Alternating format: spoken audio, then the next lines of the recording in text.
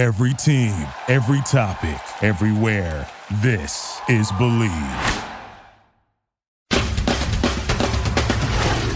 Hi, this is John J.P. Podlasek of Game Dev Advice. I'm a 30-year veteran of the game development industry and have a podcast where I interview artists, animators, programmers, designers, CEOs, and all different types of people that work in the game development industry. Whether you're an aspiring or an experienced game developer, you'll find useful, thought-provoking, and sometimes funny advice on the podcast, so check it out. This show is part of the RetroZap.com podcast network.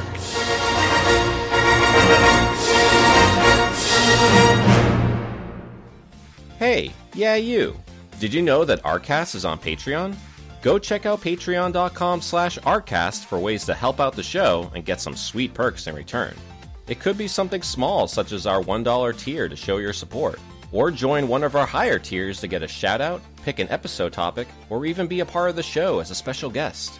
Even just sharing our show to your friends goes a long way. Once again, that's patreon.com/Artcast. Thanks for helping us, and keep it retro.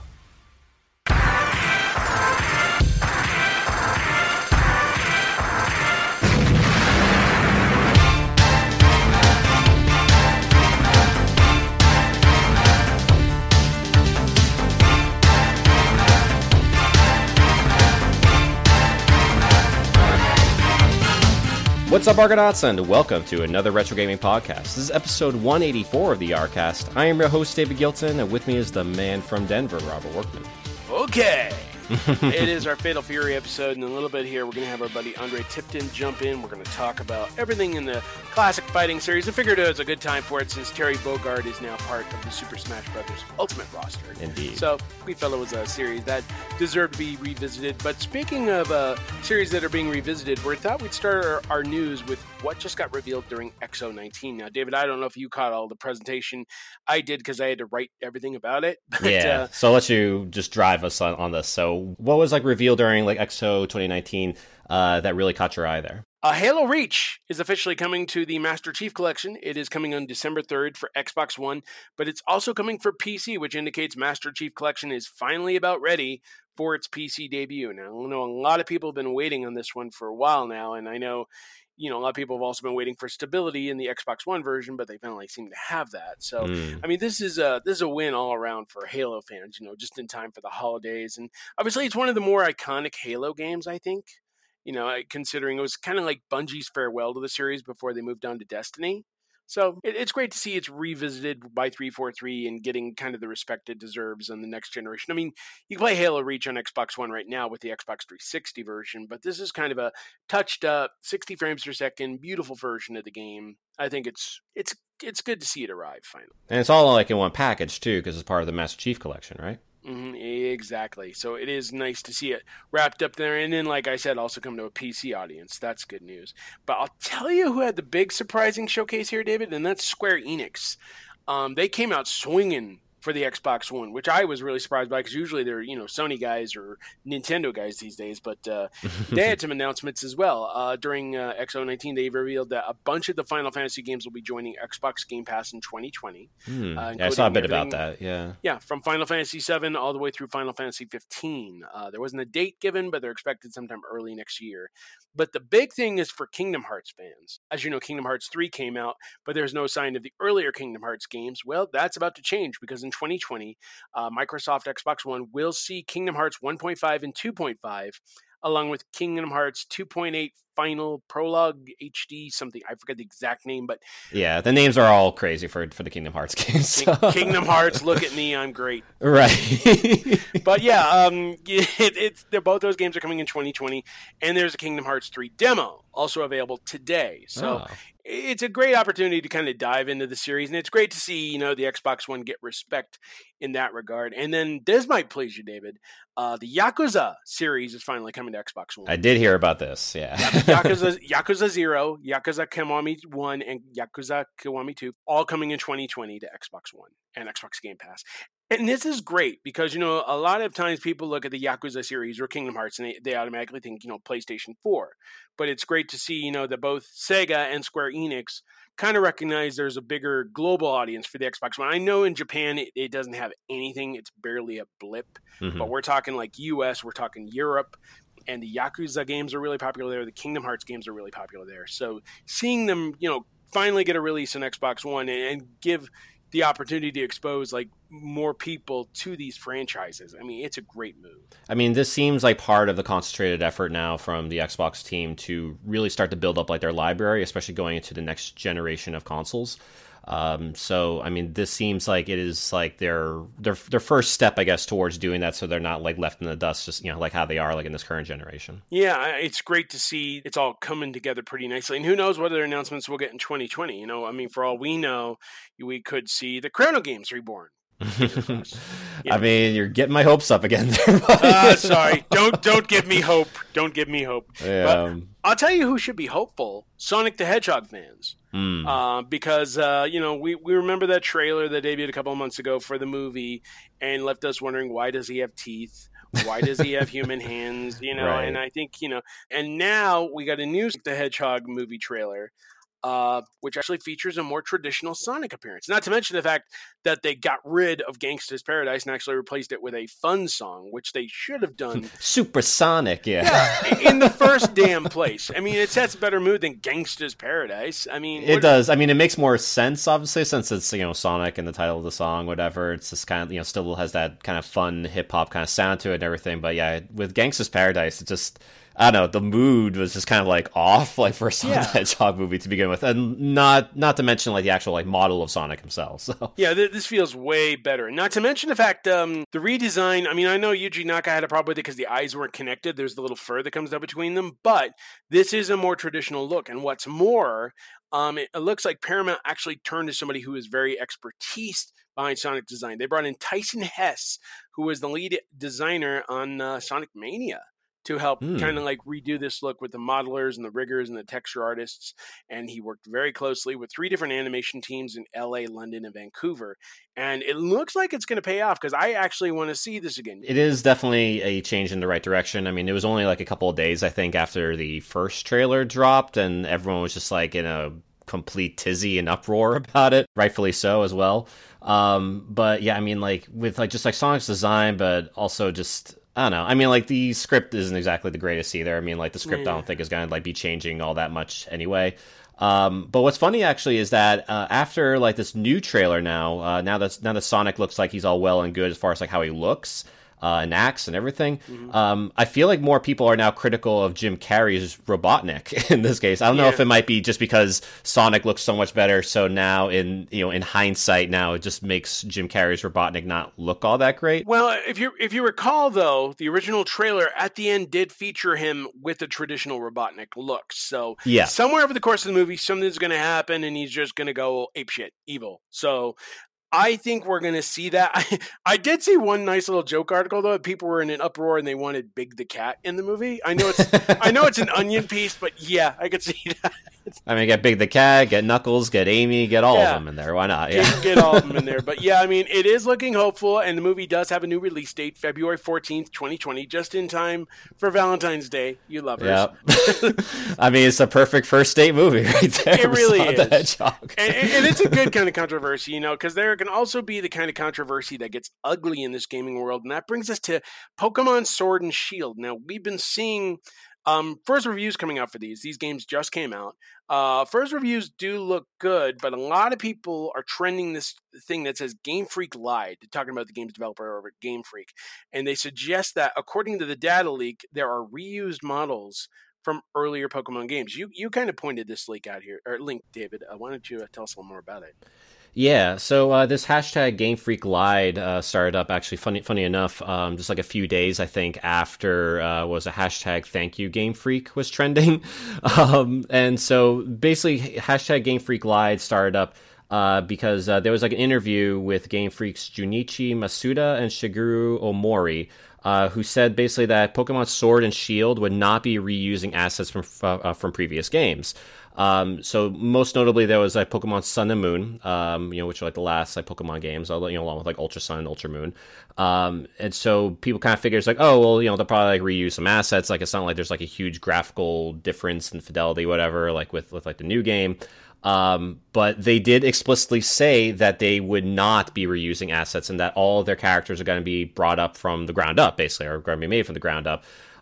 Which turned out to not be the case because there were like some data leakers basically who pulled up in-game assets and basically found out that like the models are pretty much the same, like shot by shot, like from like Sun and Moon. So it's just kind of a bizarre lie, I guess. Like it wouldn't be a big deal, I guess, if Game Freak themselves didn't say that they would be actually making the models from the ground up. But that doesn't appear to be the case, like from the from the data leak here. So. I don't know. It's just like a really bad like look for Game Freak because again like it's just after like Thank You Game Freak was trending and people are just like getting excited for new Pokemon and like looking back at Game Freak's previous games and all that stuff and now all of a sudden this happens. Like it's just like PR wise it's not a good look for them. Yeah, I agree. With a certain extent. I mean, I think that the games themselves are going to be fun and everything, but if the developer specifically promised something and then it didn't quite go the way as expected, I mean, I can see some of the people having an uproar, but I mean, the problem is when you let a problem like that overshadow the hard work that these developers put into the game, because there are some that didn't know anything about unused models. They just worked on their end of the game, right? So, I mean, there is a way for you to still support the game and the people that made it, but still be mad at the people. It's almost like a reflection of BlizzCon. Am I crazy about what BlizzCon did to, I mean, it's a much different situation for sure. But you see the reflection there. You see that we can still support the game and the hard work that the people who didn't know about this controversy behind it, we can still support them, but you still have to question, wait, why are these models being reused? Or wait, why is this decision still coming? So that's kind of the reflection I made. But, I mean, the big difference is that the controversy with this in particular is that it's about the game itself, as opposed with like BlizzCon, like it has nothing to do with like the actual game. True. It's just about like what the company is doing from the high end. True. This is obviously coming from like the high end as well with like Game Freak, but it has to do with the actual game itself, and so it's I totally understand like why people would be like upset over Game Freak with this. I mean, it's not a huge deal for me, but at the same time, if you're Game Freak, you shouldn't go out and say that we are doing this when it's actually the opposite. It's just not a good look. Here's the problem: when you make promises and can't keep them. When you devote yourself to something and you can't hold up. I mean, take a look at Google Stadia. This thing is going to launch next week, right? And it's going to be missing a bunch of crucial features. It won't be able to broadcast in 4K as previously promised. It's only going to have a handful of games, like 12, when a much more vast library was promised. So, I mean, what the problem with making a promise and not being able to keep it, it takes away trust. And I can see why some of these people would be upset at Game Freak about that. I mean, again, I don't think it'll affect the game sales, but I mean, it is something to look at in regards to what kind of development crunch did they face that they had to use reused models. Because I mean, imagine like that crunch time had something to do with it for sure, and that's a really good point that you brought up actually in terms of like sales. Whether this like controversy will like affect it. I don't think it will personally because it's Pokemon and Pokemon always sells super well. I'm just kind of curious to see like. I guess if it'll have a sort of any sort of like drop off from like the last Pokemon games that came out, and if like the controversy will have anything to do with it, I'm not entirely sure. I have a feeling that Pokemon Sword and Shield will sell super, super well because one, it's like an actual, it's a full-fledged Pokemon game on the Nintendo Switch, and the Nintendo Switch is already like a huge platform as is. So you have like the biggest franchise on like the biggest console right now. I mean, like it's just gonna sell like gangbusters, I think. I think that's like a safe bet, but yeah, I kind of equate this honestly, instead of like with like Blizzard and Blitzchung and all that, it's actually more equatable to what was happening with like Spider-Man and like Puddlegate and all that stuff. Puddlegate, oh Jesus. Yeah, because I mean, like it was like something that like, oh my god, like you said that like there was gonna be puddles or like it was gonna be like realistic looking streets with puddles or whatever, and they had to take the puddles out or whatever. So I mean, I kind of equate this more to that. Like, ultimately, it's not a huge deal. It's just the fact that they said it was going to be one thing and it's actually like another, but I feel like it's going to have no real bearing on the game or even the sales or anything. Just two things to wrap up. Number one, I think Game Freak is going to learn from this. And I think when they work on future Pokemon games, which they obviously will, we'll see another one in a couple of years or so, they'll devote themselves more to make sure something like this doesn't happen again. Or at the very least, it'd be like, when it comes to making a promise, maybe focus on the general promise of what the game will do instead of what the game's made of. I think that would probably be a more important thing to focus on. And number two, you know how adamant people get. Puddlegate was, what? You're mad about I'm walking past puddles. I could give a crap. And then, of course, obviously, the big fun that came out of that when they came up with screenshots and it just looks like an ocean, so it's not a puddle anymore. So, the internet could be fickle. They could be absolutely fickle. So, like I said, I don't think it's going to affect the game sales, but it is something to look at in terms of developer. It could be something with crunch time. It could be anything, but we don't know. And without knowing all the details, all I can say is, look, if you like Pokemon, go check out Sword and Shield. If you don't, you got Star Wars Jedi. You got all these games that are on the way. You've got Sparklight, which came out today, which is amazing, by the way. So that looks cool. I'll talk a little more about that. But, I mean, you've got all these other choices. If Pokemon's not your boat, that's fine. You don't have to play it. But don't ruin the good time for everybody else. I mean, for me, all is forgiven as long as they come out with a Pocket Card Jockey 2. That's all I'm asking for at this point. Yeah, speaking of miracle plays. But we do want to talk about one more thing here, and this is kind of cool if you're a retro fanatic. 8-Bit Do, the guys who make great little controllers and all that, and will give you a retro feel of classic game consoles there on your current systems.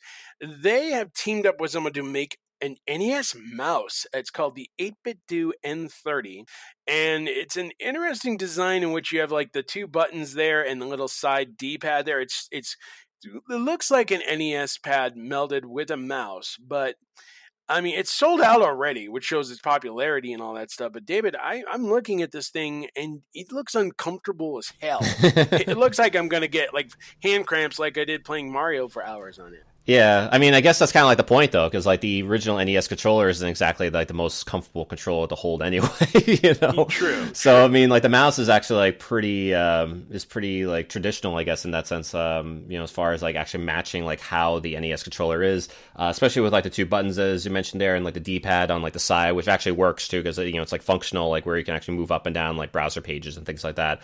But what's really cool that they might not know just from first glance is that the space in between the two buttons is actually it's actually like a 3D touch panel, which you use like to scroll up and down. So it has like a lot of like modern amenities despite its very retro look to it. So it's definitely something I think is like a really good pickup, especially for $25, which is a not bad price at all for a mouse. Yeah. But like the only thing is that it's sold out right now on the 8-Bit Do store.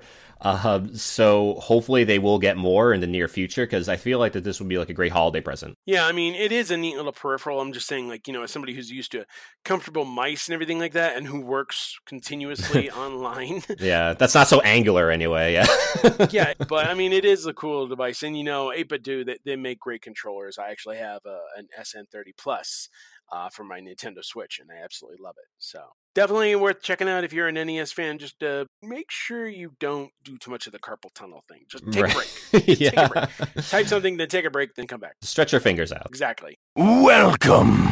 And that's going to lead us now to the part of the show called What Are You Playing? We get some games you've all been playing or recently beat. So, Robert, why don't you tell us what you've been playing? Well, I've been playing Sparklight. Sparklight is a top-down adventure. Definitely has a little bit of a Legend of Zelda to it, but I mean, it's sort of like a roguelite. So, like, things change up with like each top-down adventure game type of thing. It's really cool. It's definitely got that indie flavor to it. This actually just came out. It's from the team at Red Blue Games, and it's gotten like an approachable to it, where like you start out like on like this airship, and you're basically trying to build yourself back up in an attempt to like defeat enemies that are much bigger and more dangerous than you. But it's got that old school appeal to it, so it's like you do have to keep going back. If you get defeated, you got to come back again, but it's definitely a lot less tough than like say Rogue Legacy. It's really a good time all around, and I definitely recommend checking it out. I've also been playing Need for Speed Heat. This is the latest, latest Need for Speed series. criminally underhyped, because you might recall a couple of years ago they released Need for Speed Payback. This was Ghost Games, the guys who worked on it before, and it was not good. Like, it had all these super stunt moments that were played out for you. The racing got kind of boring. The characters were kind of useless. But I'd like to admit here that Heat is a nice turnaround from that. It actually feels like the racing makes more of a difference. You know, the controls are great. The variety of events available are pretty cool. The police pursuits are actually tough. You know, these guys are actually on your ass, and you have to like use every little shortcut you can to get through it. Now, the game still kind of has a Fast and Furious mentality. I don't know. These guys have a boner for Vin Diesel or something. I don't know what it is. You know, I'm sure they like appreciate the Fast and Furious movies in that case. So yeah. Which I recommend. Go watch Hobbs and Shaw.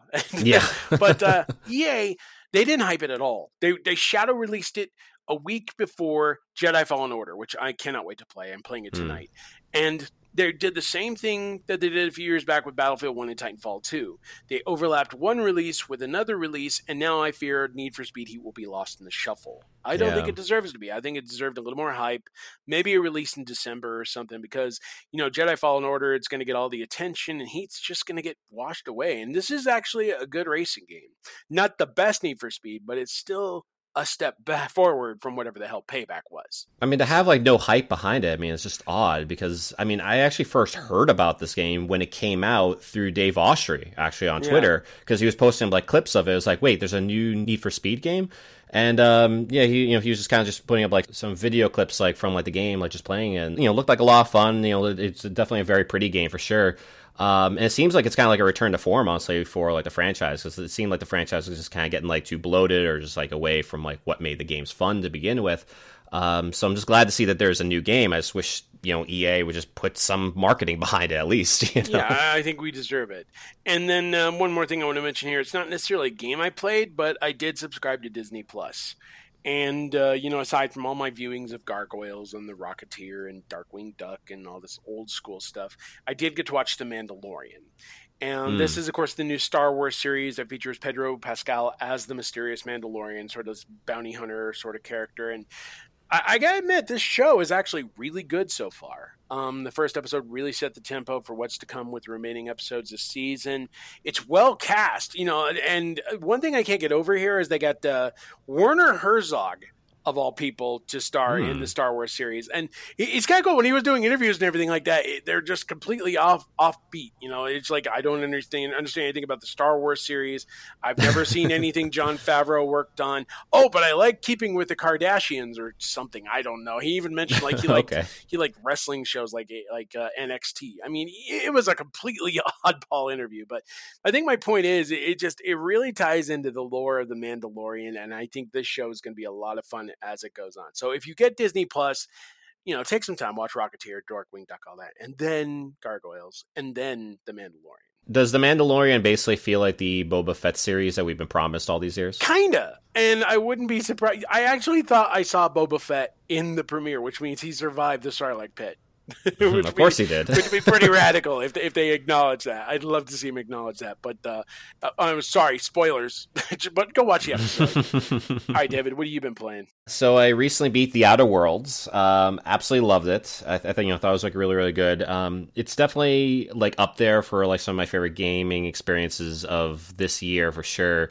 Although it's still behind Resident Evil 2 Remake and Untitled Goose Game for me, honestly. But The Outer Worlds, I mean, it's basically the Fallout game that like a lot of Fallout fans have been like waiting for. And I feel like it really came out at like the best time, honestly, with like what's been happening with Fallout 76, and people just wanted that more traditional like single player experience. So if that's what you've been like itching, I mean, this is like the perfect scratch for that itch, really. It's a lot of fun. It has great characters to it as well. I do have to mention, like as far as like the characters anyway, I really like Ellie and Nyoka. But Parvati, I would say, is kind of like the big like standout character, really, because she is she's very upfront about being gay. She has like someone like who she has like feelings for, and basically her whole like side quest attached to her is you trying to help her woo this other engineer who she has like a crush on, basically. And the way they handle it is super, super well done. And I actually heard that the person who actually wrote her character basically used like her own experiences actually to like write her and like make her feel more more believable, really, like as far as like what she's like dealing with and struggling with, as far as like, you know, trying to win over this person, but, you know, she's also gay, but like, you know, really normalizing it really in the game. And I feel like the game does like a great job for that. If nothing else, like the Outer Worlds should be like hailed honestly for its achievement as far as like normalizing a gay relationship. Yeah, it's really great. Like Obsidian has always been on par with their storytelling. Mm-hmm. And, you know, she's one great character within this game, but it's just really great, like the arc they carry, like with the different characters, you know, like, you know, you run into some, you know, despicable scoundrels, you run into some people who actually want to make a difference, you run into people that, you know, you really don't mind falling for, which is really great. Be like, I'm defending this woman at all costs, back off. Right. And also I've been playing Mario and Rabbids, the Donkey Kong DLC, so it's like a good excuse for me to get back into Mario and Rabbids, since I absolutely love that game. Definitely one of my favorite games on the Switch, period. So, you know, it's been kind of long overdue, but, you know, finally started playing the Donkey Kong DLC, and, you know, I did beat it as well. And Donkey Kong himself is like a lot of fun, like to play as, like in this, honestly, because he has like the ability to basically grab like, you know, any like characters, whether they're like your allies or enemies, or like, you know, any sort of like, you know, blocks or like whatever. Basically, you can kind of like grab it and like move with it and like, you know, chuck it and all that stuff. So it adds like a great mechanic that is otherwise not in the original game. And it just makes it like feel like an actual like proper pseudo sequel in a sense. Like it's pretty cool. So definitely want to check out if you're itchy for more Mario XCOM action. So yeah, totally cool. I really enjoyed this game. Mm-hmm. Yeah, so yeah, we'll still have to figure out like what I'm going to be playing next, but I have like a lot of stuff on my plate, so we'll see what's next on the table. But one game that could be next on your table, though, is the 3000th Duel. So this is a Steam code.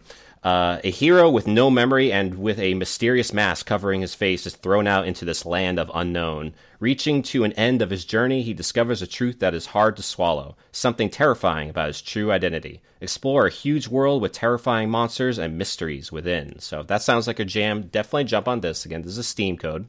The code is 4C3ARLGWET. ZQRZZ. Again, that's 3000th Duel on Steam. Enjoy, and if you do redeem that, definitely let us know at ARC Podcast on Twitter. Welcome back to the Stage of History. And with that, we have the Stage of History, which is a celebration of retro titles that deserve a spot, for better or for worse, in the pantheons of history. So I figure since we are talking about the Fatal Fury franchise, I'll bring up the one that's personally my favorite, which is Garou: Mark of the Wolves. So this is a 1999 fighting game by SNK. It introduced the Just Defend mechanic, which was later added as a feature of K-Groove in Capcom vs. SNK 2. Terry Bogard went through a redesign since the SNK staff thought his original look had become outdated, and a sequel was in development, with one of the new characters being a student of longtime favorite Joe Higashi. So, Robert, what can you tell us about Garou: Mark of the Wolves? I really enjoyed the hell out of this game. I like the fact that they introduced almost an entirely new cast aside from Terry Bogard. Like, for instance, Rock Howard, which almost sounds like Ron Howard, by the way. No, Rock Howard is the son of Geese Howard, and actually the final boss in this game is Kane Heinlein, who is, of course, the uncle of Rock. So it's kind of a family affair. It really is, yeah. And then you have other characters in the game as well, and it's just, this is probably one of the most balanced fighting games I played from SNK, and they've done a lot, you know, but this one just keeps coming back just because of how artistically stylish it is, how well it plays, you know, how it adapts to like Fatal Fury systems, what works for the better, and it just it really left its mark. And I was kind of hoping, you know, we'd see like more entries in this particular series. I know there was a planned sequel for a while there.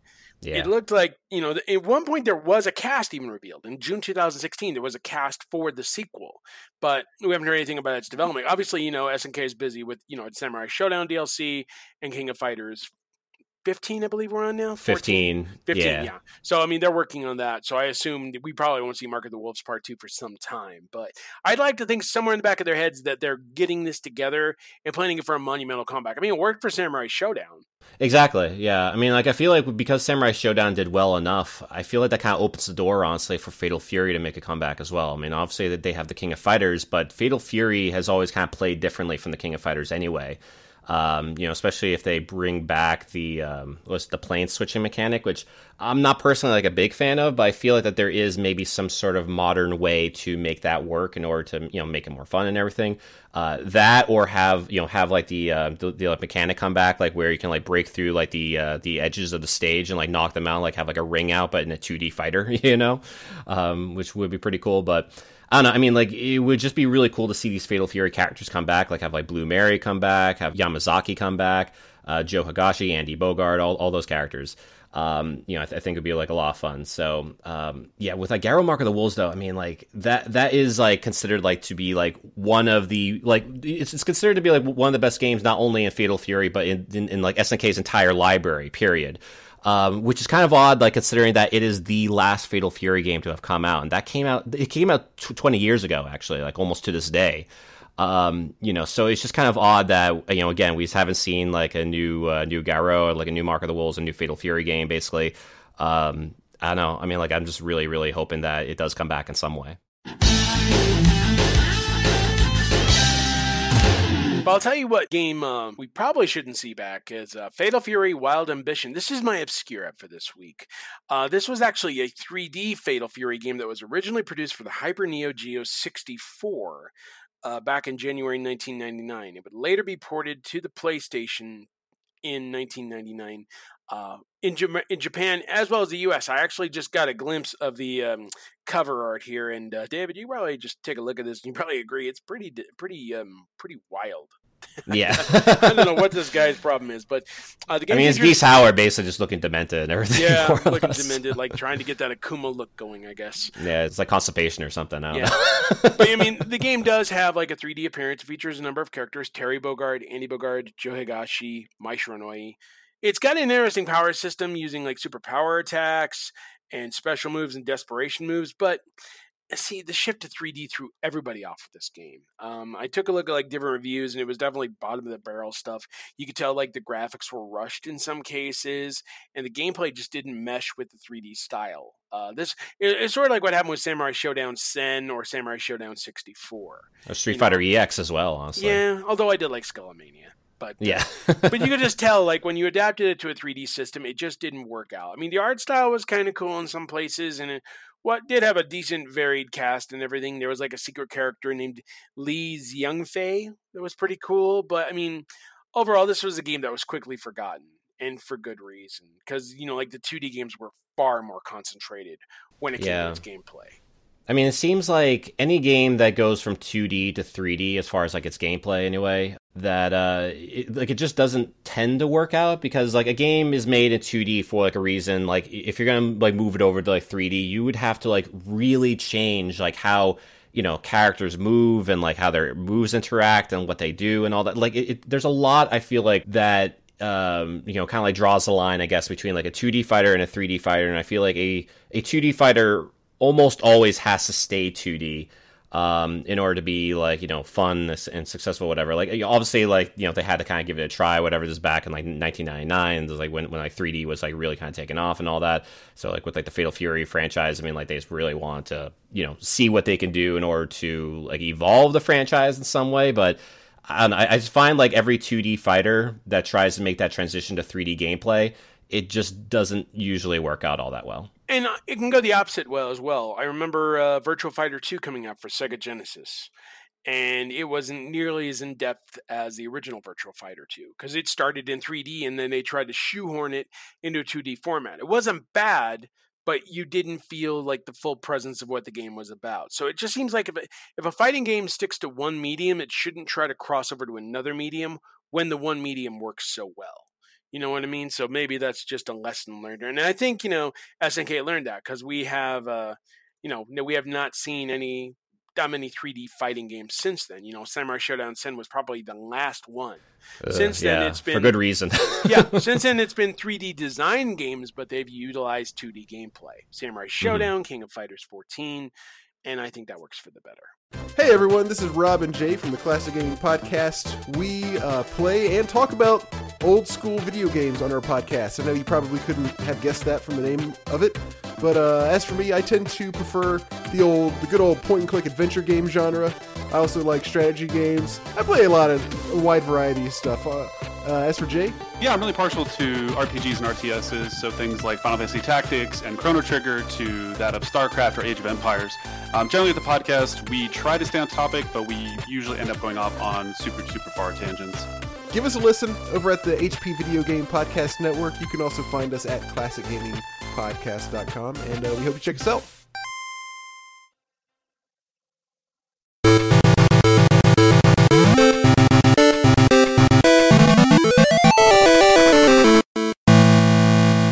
And that's going to lead us now to our main topic, which is looking back at the Fatal Fury franchise. So I figure we'll talk about a bit first, actually, about like how it set itself apart from Street Fighter, because we did talk about this before in a recent episode where the director and like some of the staff basically who made Street Fighter 1 actually split off and worked for SNK in order to make the original Fatal Fury. So in a way, like Fatal Fury is kind of like the alternate timeline of the Street Fighter franchise, in that sense. So Robert, I was kind of curious on your initial exposure to like the Fatal Fury franchise, and what was like some of the first games you played. First one I played was the original Fatal Fury, the Neo Geo. This was back in a game store that was open a while ago. And I remember one cool thing about it was being able to fight between the background and the foreground. This added a nice new dimension to fighting, literally, as you could literally jump across planes to like avoid attacks or to come flying in with a drop kick or something. I thought this was a really well done tactic, and it was handled nicely. And on top of that, some of the characters were obscure. I remember this one character that just did this thing with his legs and he kept flipping around or whatever. I forgot his name, but he had the greatest, lost scream I've ever heard in a fighting game. Whoa! I forgot his name, but it was amazing. And then on top of that, fighting Geese Howard to the death at the end.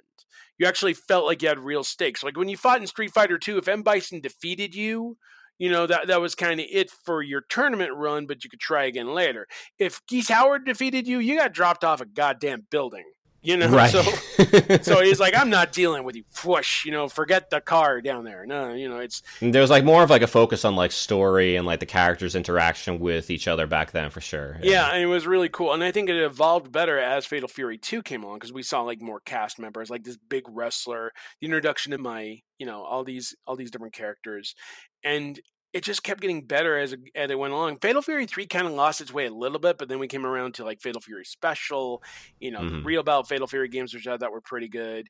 And then obviously Garou Mark of the Wolves. So even though we didn't see many entries, like I said, I think the only one that really lacked for me was Fatal Fury 3 Road to the Final Victory. I didn't feel like that fit as well as the previous games. But overall, it balanced out pretty well, aside from Wild Ambition. We won't even bring that up again. Yeah, I feel like with like Fatal Fury Special, that was it was like essentially like a remake, more or less, of the first game, at least of like the storyline of it, right? Yeah, it was sort of like it was sort of like a director's cut that threw in a few extra things, but it was still pretty cool for what it did. And I remember they released it for like Xbox 360 at the time when they were just getting at the height of their downloadable games, and it was really popular at the time. Right. So it really brought in like a whole new kind of audience to enjoy it at that time. And it was pretty well done, but like I said, I think the thing that threw me at Fatal Fury 3, I think like, I don't know what it was, just like the momentum fell off. It was sort of like when Samurai Showdown 3 came out and I fell off with that. It's like when the third chapter was released, you could just tell like something was a little bit off with each series. And you feel like it maybe like ran out of steam a little bit? Yeah, I mean, I did like the fact they introduced Blue Mary, because I kind of always liked that character, just because of her. She's one of my all-time favorites too. Yeah, I mean, I thought she was cool, but I just don't know, something just felt a little bit off with the gameplay. But nevertheless, I mean, like as a whole, I think the series held up really well for as long as it lasted, and it, some of its legacy could be credited to tying in with King of Fighters. Because I think King of Fighters became like SNK's baby after it was trying focus with these other fighting series. It wanted to see what it could do with these other fighting series. They were like, yeah, let's just bring in everybody. And then they started throwing in everybody into this coup de grace that is King of Fighters. So, well, what's funny too, actually, is that in Fatal Fury, anyway, like the tournament itself is actually called King of Fighters. So like that's really like where that name came from, and what ended up becoming like the King of Fighters ended up being like this kind of like all-star crew, basically, of like Fatal Fury people, of Art of Fighting people, and have like new characters in there as well, like Kyo and Iori and all that. So it was just really interesting, like how that came about. almost as a way, I guess, to maybe like replace like the other fighting games that they had before, or like the other fighting franchises that they had before. But I feel like with like Fatal Fury, you can still continue that and also still have the King of Fighters, because again, those two games play very differently from each other, especially considering that Fatal Fury is generally more of a 1-on-1 fighting game. It has like the just defense system, it has like the plane switching and all that. Although what's funny is that like the Fatal Fury game that most people like the best, or like has like have like the fondest memories of, is the one that plays the most like Street Fighter. So that kind of begs the question for me, and I'm kind of like, I'm kind of asking you this as well, actually. Do you feel like Fatal Fury is at its strongest when it is trying to be different from Street Fighter as far as like, having mechanics like the plane switching and all that? Or do you feel like it does need to, be more in line with a traditional fighting game or more Street Fighter-like fighting game, kind of like how Garou Mark of the Wolves is? I think sticking out is definitely the way to go, and doing your own thing. I mean, like, anybody can make a Street Fighter clone. We've seen it. Fighters History, World Heroes. I mean, a lot of those games blatantly go out for the Street Fighter formula and ride it like a friggin' wave, but it had its own mantra in terms of like the characters that it came up with, the storyline that it came up with, the bouncing between the 2D planes. It did so much that was different, that stood out. Like SNK didn't make it a blatant copy like other fighters did. It did its own thing, and that started crafting its fighting legacy. And we saw that with Samurai Showdown. We saw that with Art of Fighting. We saw that with King of Fighters. We saw them just do their own thing. Sometimes it stuck, sometimes it didn't. But for the most part, Fatal Fury, I like to think, stuck very well. SNK worked very closely with Takara on the home versions. I'd like to think Fatal Fury did really well on the Genesis when it came out. I remember picking it up and loving the hell out of it. Actually, more than the arcade game. I think the controls were a little more solid for me with a gamepad compared to like a joystick. But that's just me being finicky. Right. But, I mean, overall, though, I definitely think Fatal Fury did enough in its own right to establish itself differently and not just a Street Fighter clone. And I think you probably agree with that too. Yeah. I mean, I definitely do too, like a point, because like I do like Garou Mark of the Wolves like the best out of all the games, and that's kind of like by far really, because I always liked the Fatal Fury games, but Garou Mark of the Wolves is where like, oh, this is like what I really want from this franchise, because like the whole plane switching thing, although it certainly makes Fatal Fury like its own thing, it just seems like, I don't know, it never felt like it was done completely 100%, perfectly well, I guess is what I'm trying to get at. Maybe it's just like me just never really kind of getting used to that whole mechanic, but I feel like it can be done like a lot better than how it has like in the past, and it could be like a fun mechanic. But I do really like, at least in Garou Mark of the Wolves, like they had like the just defend mechanic, which is basically like it's kind of like the third strike parry system in a sense, but instead of like hitting forward at the right time, you're hitting back at the right time. And it had like the top system as well, which is basically you dedicating like a part of your life bar to like be like where you're like at like a more powerful state. You have access to like a different move and all that stuff. So I like that whole idea. Like it's almost like a strategic sense to it, like before you like actually start the game. For like a fighting game, like it's definitely rare in that case. But I don't know, like with like Fatal Fury, I just really want to see it come back, but I definitely want to see the whole plane switching mechanic done better than how it has in the past. It's just hard for me to say because, like, again, I really like Garou Mark of the Wolves, and a lot of it is because they kind of did away with the plane switching.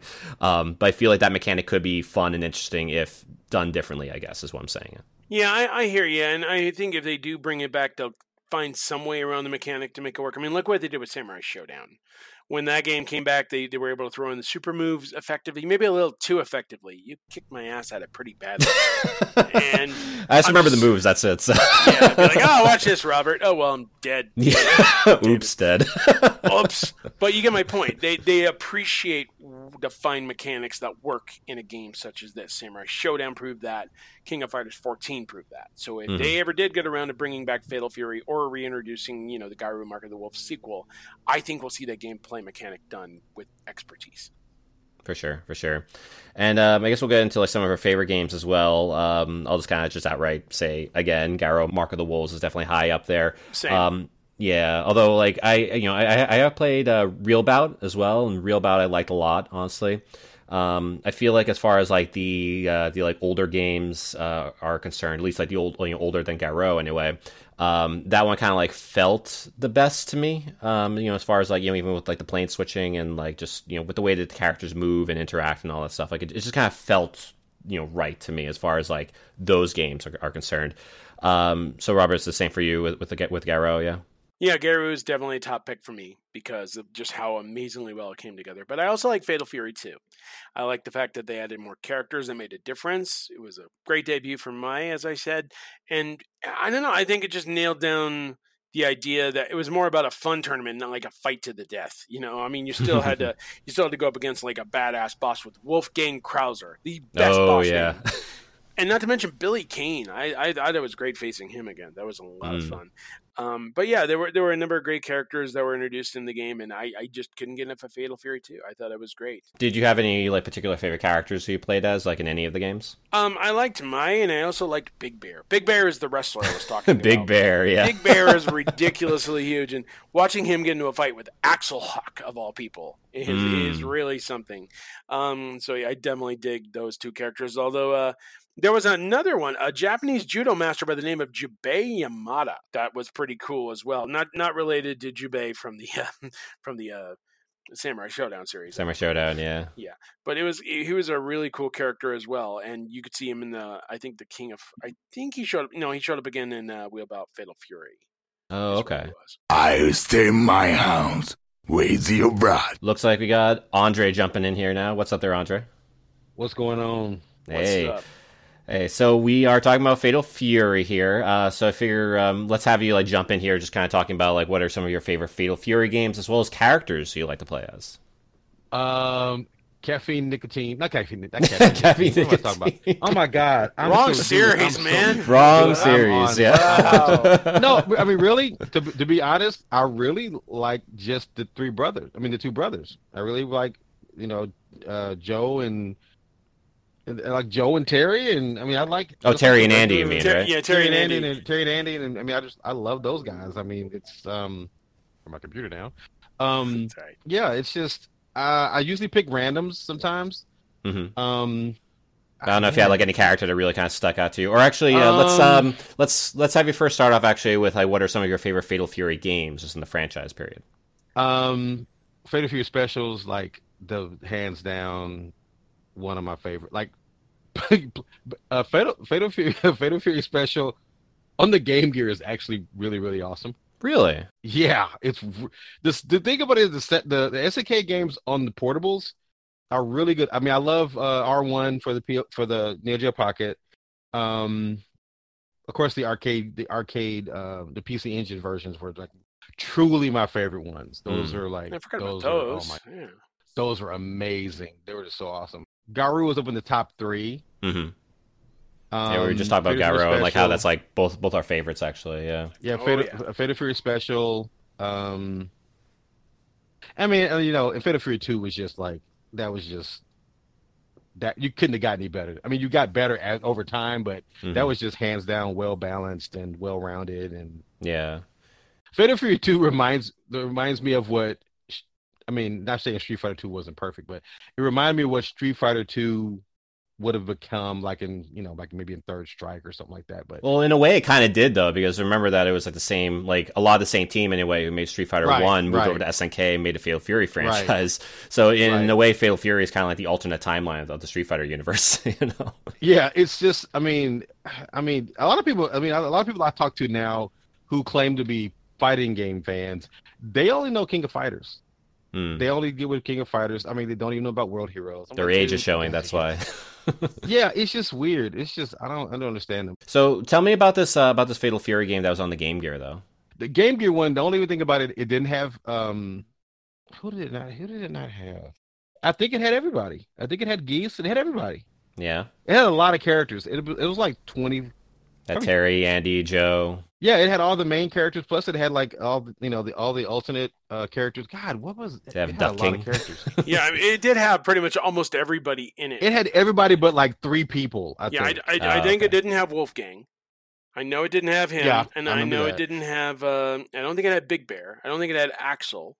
I don't think it had Jabei. Yeah, it didn't have any. It didn't have any of the real big grapplers, but maybe one. Yeah, and it didn't have shoot. I'm looking at the list here. Ryo Sakazaki. It didn't have him either. There were 9 characters in all, but I remember this port, and this port was actually really good, if I recall correctly. It was fun. I don't know why. I mean, it was just one of those things. I just had it, and I was like, because I got it on the Master System, and I got it on the Game Gear. I got it on the Game Gear first. The only thing that was against it is you couldn't do like the back and forth platform jump. It was all one platform. Right, that's the only thing about it. Technical limitations, obviously.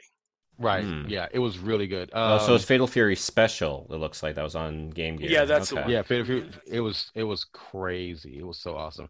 Like the PC Engine version was great. The PC Engine version was pretty much arcade perfect. The frame rates weren't all there, but I mean, except for like a couple of glitches here and there, but it was really good. The ones that I didn't like, I didn't like Wild Ambition. Yeah, we just talked about that too. That flaming garbage. I wasn't a fan of Wild Ambition. Yeah, pretty much any of the 3D ones. Garu was just awesome. It was 2006 as well, if you remember that. I got Real Bout and Real Bout Special, but I didn't play them. I didn't play them a whole lot because I was just like, nah, I'm good. Yeah. Like, I owned them, but I was like, yeah, this is not my cup of tea. You're burned out on the franchise, maybe. No, I mean, like the original Real Bout was fine. I just didn't like the other ones. I didn't like the sequels. It just didn't appeal to me. Like when I got First Contact, I was like, oh my god, this is crazy. This is awesome. Yeah, I can do this. But so, Andre, let me ask you like the same question that I brought up before. So obviously with like Fatal Fury, it differentiated itself from like Street Fighter, like with like the plane switching and having like just defense system and the top system and all that stuff. But like obviously with like Garou Mark of the Wolves, like a lot of people kind of consider that to be like the best Fatal Fury and also one of the best games that SNK ever made. So do you feel like if like the Fatal Fury franchise was going to come back, as like again, I should mention that it's been 20 years since we last saw a Fatal Fury game. That do you feel like that they should go back to, I guess, like having like their own like kind of like system in place with like the plane switching and all that, or should they go more into like, I guess, like the Street Fighter style, like how Garou Mark of the Wolves did? The Garou style would be probably more accepted. Mm-hmm. I was thinking about this when I was playing Samurai Showdown. I wouldn't mind see them just go bare bones. Kind of start from the beginning, start fresh. Start from the beginning and just start fresh. I mean, Samurai Showdown had a lot of bells and whistles, but I mean, but it's still, the gameplay to me with that game was still simple. I mean, maybe it's just because I'm a purist or something, but I feel like if they're going to bring back Fatal Fury, that they would have to like bring up some new mechanics really to kind of like modernize it in that sense. I mean, I feel like the plane switching could come back, but like it would have to be done in a more modernized way. I guess that you'd be more accepted. I would love to see them improve the parry system. The just defense system, yeah. Yeah, I would love to see that. I mean, I don't know. I mean, after playing like King of Fighters 14. I mean, unless you do it that style. That's kind of the classic SNK style anyway. But at least with like Fatal Fury, I mean, it could differentiate itself from the King of Fighters games anyway, because the King of Fighters games has always been like team based and all that. So the plane, that would be good. I mean, as long as they stick to the basis of Fatal Fury, just don't lose the core values of Fatal Fury. Well, exactly. Yeah, I mean, like, so that's what I'm kind of asking you though. I mean, like, do you feel like that it should actually kind of go back to like the core of like what made a Fatal Fury game a Fatal Fury game, or should it become more, I guess like safer in a sense by going into like a more Street Fighter style, kind of like how Garou did? Yeah, I'm thinking now that I'm looking at it. I'm thinking about it now because I'm looking at the fighting. I'm thinking about the fighting game community now. Mm-hmm. I mean, I feel like you still have to do something different anyway. It would probably you'd probably have to go with the Garou style. Then you'd have to probably. I mean, when I'm talking about simple, I mean like making the gameplay simple. Now the moves are still going to be complicated as hell, but right. I mean, like I said, I like today's fighting games, but some of them just have so many bells and whistles and like, ultra super special moves, and I was like, no. Kind of the Guilty Gear franchise or something like that. Yeah. I mean, like I said, it works for Guilty Gear. It truly works for Guilty Gear. But in SNK fighting games, until King of Fighters. I mean, King of Fighters was the beginning of like the really kind of like. I mean, I truly think like King of Fighters was the true. Like, okay, if you wanted something to go up against the Street Fighter franchise, King of Fighters was it. Well, Because Fatal King of Fury was Fighters like the original like competitor really to the Street Fighter franchise. Yeah, if you think about it. That's the thing. We said that back in the day. We're like, oh man, this is what Street Fighter should be like. I'm like, no, after I grew up, as I got older, I mean, King of Fighters just became so balanced, and even the Street Fighter 2 wasn't as balanced as some of the later games, but. Yeah, I mean, if it's like the Garou style would be perfect, but I think today's fighting game fan, they want too much crap. They want all the flashiness, and it's just. Well, it depends on like what the game actually is. I mean, I feel like you can have something kind of like simplified, kind of like Samurai Showdown, but have some sort of like flashy mechanic that anyone can do, kind of like what's like the like blade move, whatever, like when you like activate and you like slash through them or whatever. You can have something like that. It looks flashy, it's cool, it's easy enough to do. I don't know what that would be necessarily in the Fatal Fury franchise, like as far as like a mechanic that we've had before or something. Because like again, I feel like you have to come up with something different, really, something new for the franchise, but still have maybe things like Just Defend or the top system or the plane switching or whatever, just to kind of have it still feel like a Fatal Fury game. You know what I mean? See, I think Top was. I don't know if it's. I thought it had potential, honestly. I want to see something. I want to see something like that come back. Yeah, maybe if it was like refined a bit more, maybe like because like I feel like there's like a lot of potential with what the top system can do. Yeah, it could have. I mean, I would love to see somebody like take that and just like if they were going to remake if they were going to remake a game, they should remake Garou. Yeah, we were just talking about that. We were talking about like how they had announced a sequel, and they actually announced the cast back in 2016, but we haven't heard anything on it because obviously they're focusing on King of Fighters 15 instead. But it's nice to know something's in place where we could see a sequel announced, probably in a couple of years or so. See, I would love to see Top in King of Fighters, but I know it would never happen. But I mean, I would love to see something like that style. I mean, like King of Fighters, I mean, they've pretty much thrown the kitchen sink. I mean, I don't know what they're going to do with 15. I could only imagine because 14 is just it's so above and beyond anything anybody could have ever. It's pretty dense. Yeah. Yeah. I mean, I was like, good Lord. And the thing about it is, it's like, and I don't want to sound like a Debbie Downer. The fighting game community now is just I don't know. Fighting game. If you consider yourself part of the fighting game community, you're kind of sounding a little elitist to me. And I'm not. I mean, I don't consider myself part of the community, even though I know hundreds of competitive fighters. I'm just a fan of the games. I'm a fan of fighting games. I'm a purist, so I'm like I've been playing fighting games since the beginning, and I just think that today's fighting game fan. I mean, King of Fighters is in there. They have it at Evo and a couple of tournaments. I don't see people mess with King of Fighters hardly like they would. I mean, I would love to see something with Fatal Fury. Like, I want to see because Fatal Fury, I really think is a purist fighting game. Well, do you think like having like a new Samurai Showdown kind of like opens the door really for a new Fatal Fury in that case? Because like how well that Samurai Showdown did and the reception to it and all that. Yes and no. It's more of a no. Because Samurai Showdown, to me, is something SNK did that's its own thing. Like Samurai Showdown's not like any other fighting game at all to me. I mean, weapon-based 2D fighting, yeah.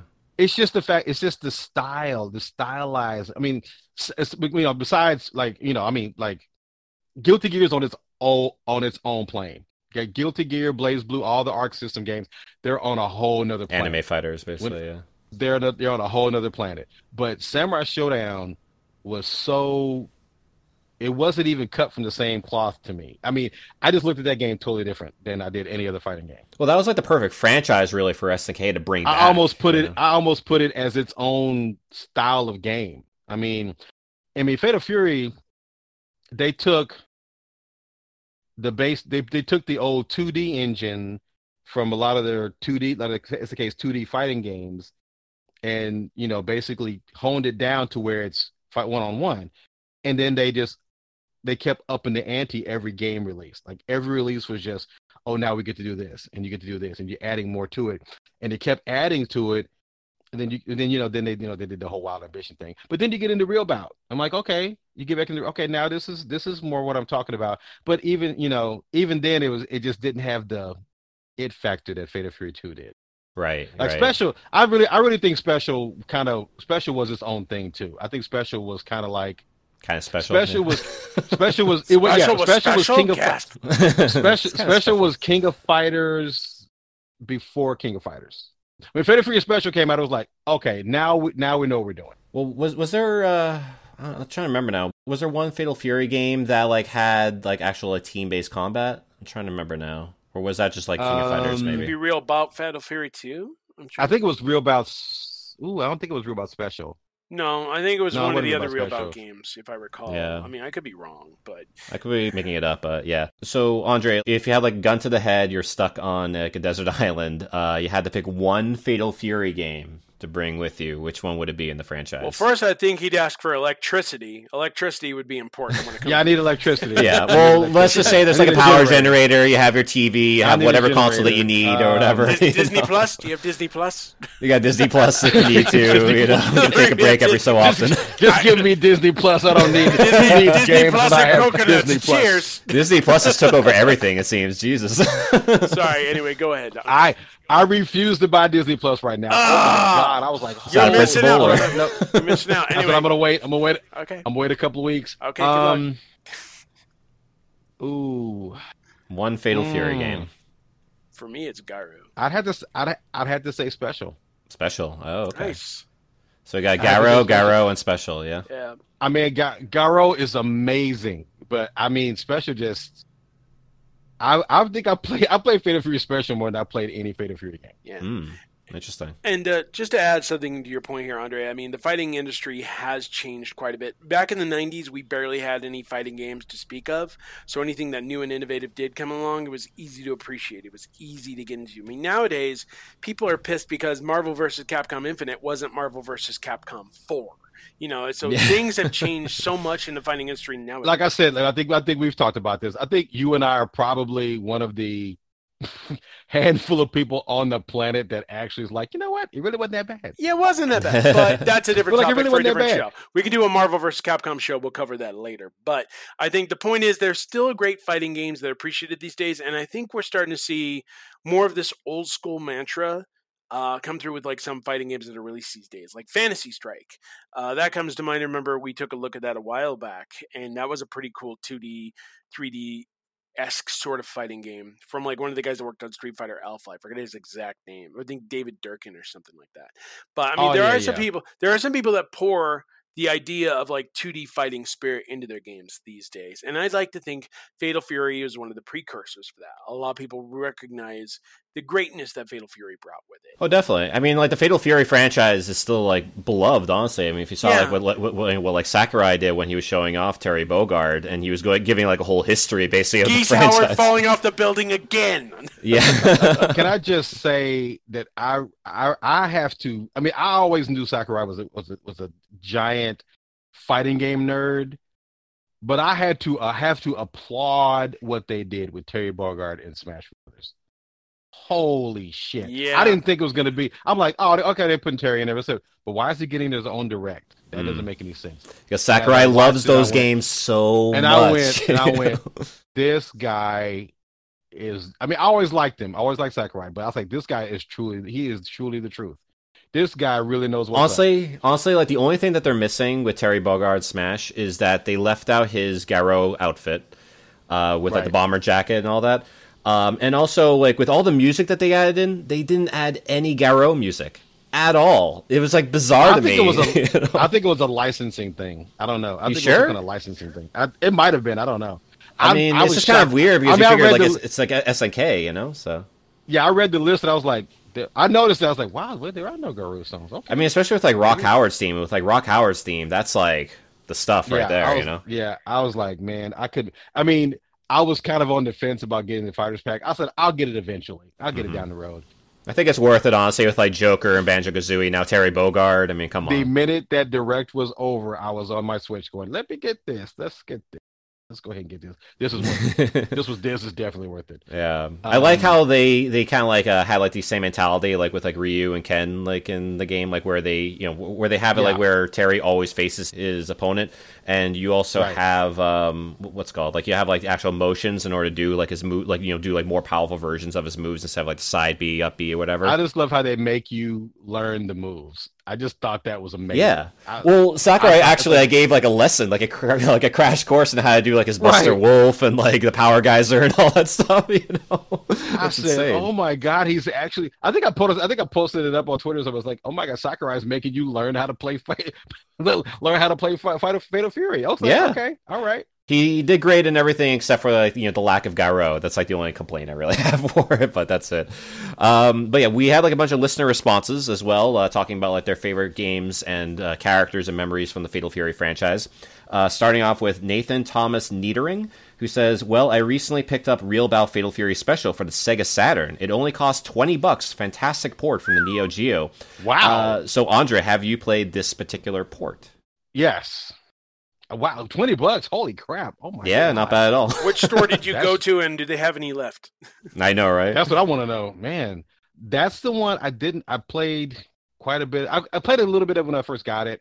It was one of those things. I still have mine. I mean, Saturn fighting games are usually done really well, anyways. So. Yeah, there are. It's the home of 2D. Most of them were arcade perfect, I think, except for like a couple. I did get it from Japan, and enjoying it and playing the crap out of it. Until something else came out. I can't remember. I think it was another SNK came out, and I was like, okay, I'm done with it. Yeah. And there's also Corey Vaughn, who says Axel Hawk, with like the picture of him right there. So I believe, Robert, you said you liked Axel Hawk, right? Yeah, I think he's a pretty cool character. So I mean, he's no Wolfgang. Let's be honest, Wolfgang's a friggin' badass. I mean, who fights you with a choir going in the background? Jeez, I mean, he's just out of control. I mean, I don't know too much about Axel Hawk, so is he kind of like the Balrog, more or less, of the Fatal Fury? Kind of, yeah. I mean, he'd probably beat up Balrog. Yeah, probably. And there's Ori Girandra, who says My Shirinu, for obvious reasons. The funny thing is, after Terry Bogard was announced and Sakurai said she can't be in the game because it's for good boys and girls, I mean, never mind Bayonetta, but some fans were making these stages featuring Mai. Of course. That's right, the stage editor. Yeah, I know. Like, hey, I'm just walking around on her boobs. It's fine. Right. Me Boichi. Then there's Eric Magers, who says Fatal Fury Special, to me, was the pinnacle of the series. In fact, Fatal Fury Special belongs in my top list of favorite video games. There's also Mark Pascal, who says Tung Fu Roo is my favorite. So Tung Fu Roo, if you don't know, is like the old sensei guy. Oh, yeah. Yeah, he can be a bastard to fight against. Oh my God! Well, he had that like ability, like where he kind of buffed out or whatever, and just like wrecked her shit. Pretty much. I only got punched by him once, but I was really just blocking and jumping all over the place, and that he took half my health. I thought it was a glitch or something. I was like, "There's no." It's an SNK fighting game. That's why. So. I don't even want to get into fighting the SNK bosses. Oh, right. And there's Tyrell White, who says, "I have a soft spot for Duck King," which I can definitely share that soft spot for sure. I like Duck King a lot, honestly. Duck King's a pretty cool character. I can't lie. Yeah, Duck King is awesome. Then there's also Tom Storm, who says, Garou, no question, on sale on Switch for $4 right now. But I love Fatal Fury Special and plenty of the King of Fighters games too. Also love both King of Fighters games on GBA, which I don't think I knew about GBA King of Fighters. Yeah, games. those were pretty good. All those, I'm telling you, there's a King of Fighters game, there's a Fatal Fury game. On GBA as well? Fatal Fury, Game Boy. Oh yeah, there's a King of Fighters EX, and they're kind of rare. The SNK fighting games on Game Boy Advance are kind of rare. Oh yeah, I remember this. Yeah, probably not as rare as the Game Gear Fatal Fury Special because everybody knows how badass it is. Hey, you know what? One game we haven't discussed, and we probably should because it does have its own ties to the Fatal Fury series, SNK Heroines. Because you recall earlier this year, like a gender-swapped Terry Bogard, the Fatal Cutie, was introduced to this game, and I actually thought it was pretty cool. I'll be honest. I know David was thrown off quite a bit. He's like, "Wait, that's okay." I have so many questions. I'm so confused. What's going on? Do I say she's hot? What's going on? Yeah, right. Well, what's kind of cool actually about SNK Heroines, which I will mention, there was the gender swapped Iori in there, which was like the final boss, I believe. That's right. Which what was the name, like Mistress X or something like that. It was basically Iori dressed as a female to try to fool people and just whatever, kind of throwing like a female tournament or whatever.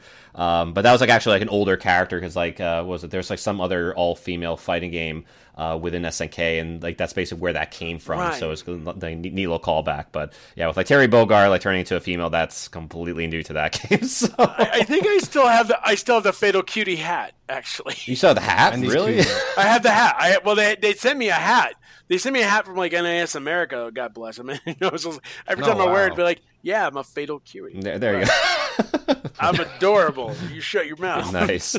I bought that game recently and haven't had a chance to play it. Yeah, you don't really have too much of a reason to play it, to be honest. But speaking of, since we're doing it the Fatal Fury episode, I don't know how this happened, but just literally like about 5 days ago, I pulled out my Neo Geo Pocket. Oh, nice! And I was playing. Remember that First Contact, wasn't it? Right? Yep, I was playing First Contact. And yeah, I've got First Contact, and I played Match to the Millennium. Mm-hmm. And I have Gal Fighters too. And I was like, when they was like, we're gonna bring out SNK Heroines, I'm like, dude, what about Gal? Just make a port of Gal Fighters. Gal Fighters is amazing, dude. It's kind of like the spiritual sequel to that, really, in that case. So yeah, I was like, I think they needed to tone it down a little bit because they knew they were going to be on Switch and they didn't want to have a fully mature rating. Because remember, they got really close to that, though. I mean, if you look at some of the alternate costumes in that, so they did, but they didn't go quite dead or alive. I mean, they have a cow costume for Mai, so I mean, come on. Yeah, I mean, the cow costume's amazing. If we're really going to get into it's amazing for many reasons, Robert. I'm aware. I know what those reasons are. I can reasons. Then there's Red Bradley Lapitan, who says, "I've always been partial to Terry. My favorite memory is playing the first Fatal Fury on the Genesis for the first time." And Robert, I think you talked about this particular port, right? Yeah, on the Genesis, I thought it was really well done. I like Fatal Fury in the Genesis, and then Fatal Fury 2 on the Super Nintendo. Yeah. Very cool. And David Medina, who says, "Real Bout Special and Mark of the Wolves are my faves in that series."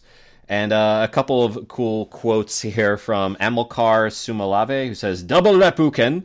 And Brendan Douglas, who says, "You cannot escape long death." And then the stand-up afterwards. What is a long death? Great, a long death. I mean, he's really saying you cannot escape from death, but because of the translation or the way he's just kind of talking, whatever, it just sounds like long death. Like, it just kind of sounds like that, so... But that's hilarious. Yeah, and like same thing with like, "I will stain my hands with your blood," or whatever. Like, you guys says like some weird shit like that. Predictable.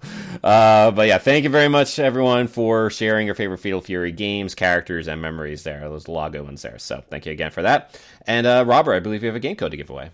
I do. It's for One Finger Death Punch 2. Since we're in a fighting spirit here, check out this fun little indie game in which you rhythmically fight your way through a bunch of armies while avoiding running out of stamina. This is a good little destruction of stick figures sort of game. I really enjoy this one, so you'll check it out too. It's on Steam, and the code is Y6RQW.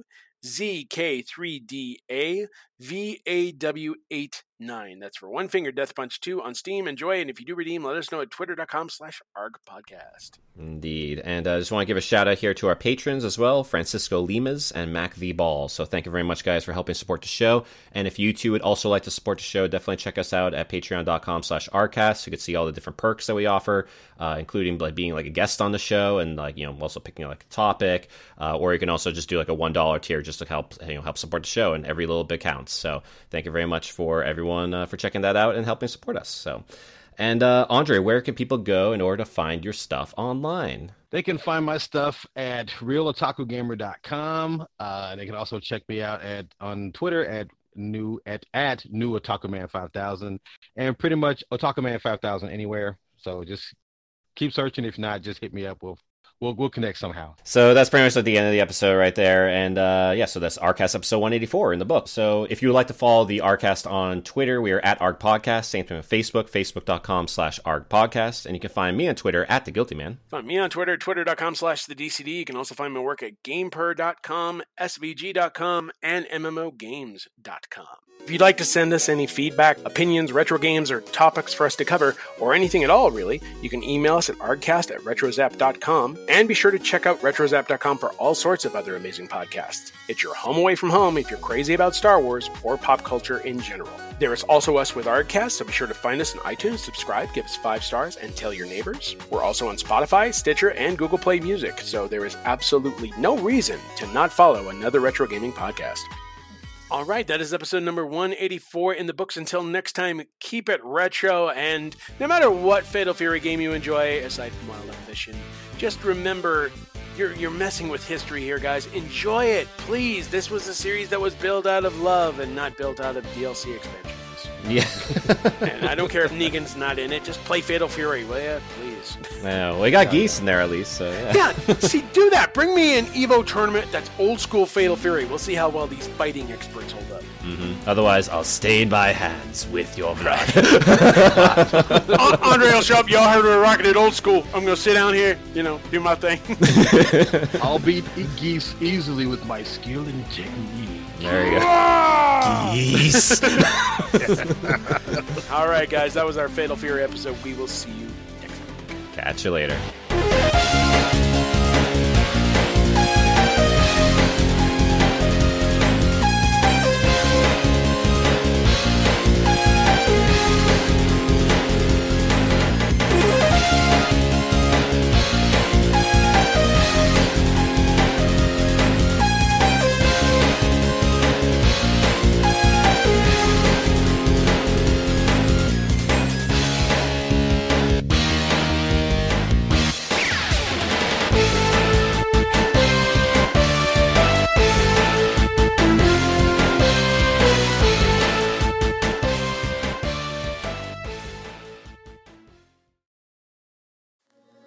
Hello, my name's Richard Moss, and I make a podcast called The Life and Times of Video Games. It's a narrative and documentary-style show about games history and how the medium has evolved over time. Each episode or bonus interview soundbite delves into some aspect of the ups and downs of the industry, or the design, development, and legacy of the best or most interesting games ever made. It's all carefully edited, complete with original music and sound design, and a mix of interviews and deep research, all set up to tell you a great story about the secret worlds behind or within video games. I hope you enjoy the show. Thank you for listening to Believe. You can show support to your host by subscribing to the show and giving us a 5-star rating on your preferred platform. Check us out at Believe.com and search for BLEAV on YouTube.